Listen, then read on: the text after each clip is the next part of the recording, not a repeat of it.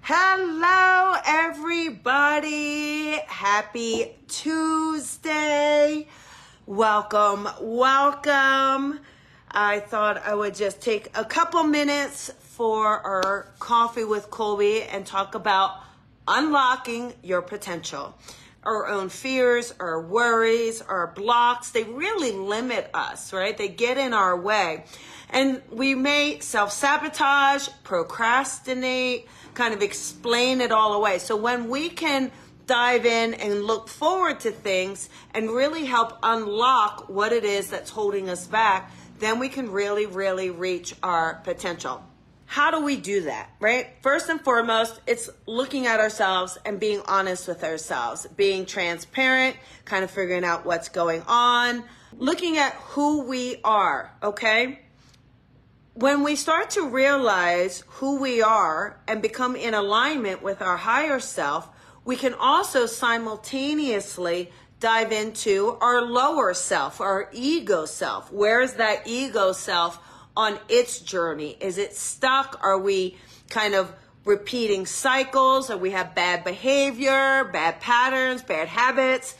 Being honest with ourselves to figure out what do we need to change. Because when we begin to change, when we begin to decrease what isn't serving our highest good and increase what is serving our highest good, guess what happens?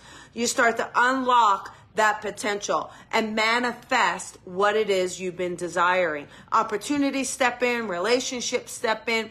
You'll find it's much easier to navigate, much easier to shift. That's me. Okay, Debbie. Right. So at least that's honest. It's being honest with yourself, honest with where you are, honest with what you're doing. And then, our next steps beyond that then is let me work on that. We are all a work in progress. We are all evolving and growing.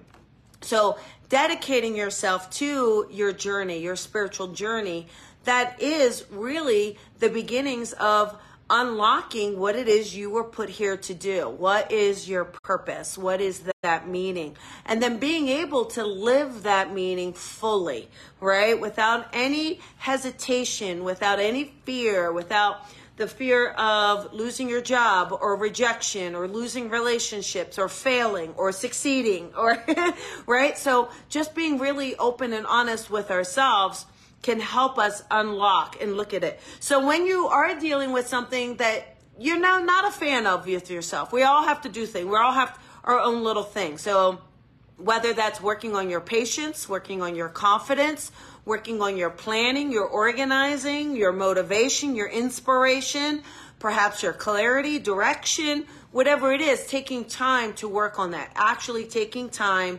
to sit and commit to it. Because when we can commit to our pattern, our journey every single day, when we commit to our spiritual journey every day, we will grow, we will evolve, we will become more clear, we will become more in alignment. So it's just finding those things for yourself and what are they, and being unapologetic about who you are and what it is you're doing. So now when we unlock our potential, finding what it is you love, sit down and write a list of things you enjoy, whether it's a hobby, a pastime, whatever it is for you. Sit down and write down all the things that you enjoy and then what it is around those things that you would like to do. That's going to help you start to hone in on that purpose, what it is you're meant to do with your life, just understanding all of that, okay? So once we start to hone in on what we want to do or why we're here or what's this journey for, we can then also look at, is there anything holding me back? Is there anything where maybe it's a past trauma, an experience, maybe something you've been told, oh, you'll never be good enough. What are you thinking? Starving artist, whatever it is, right? Whatever it is for you. But looking at what mindset have you created around what you would like to do, okay?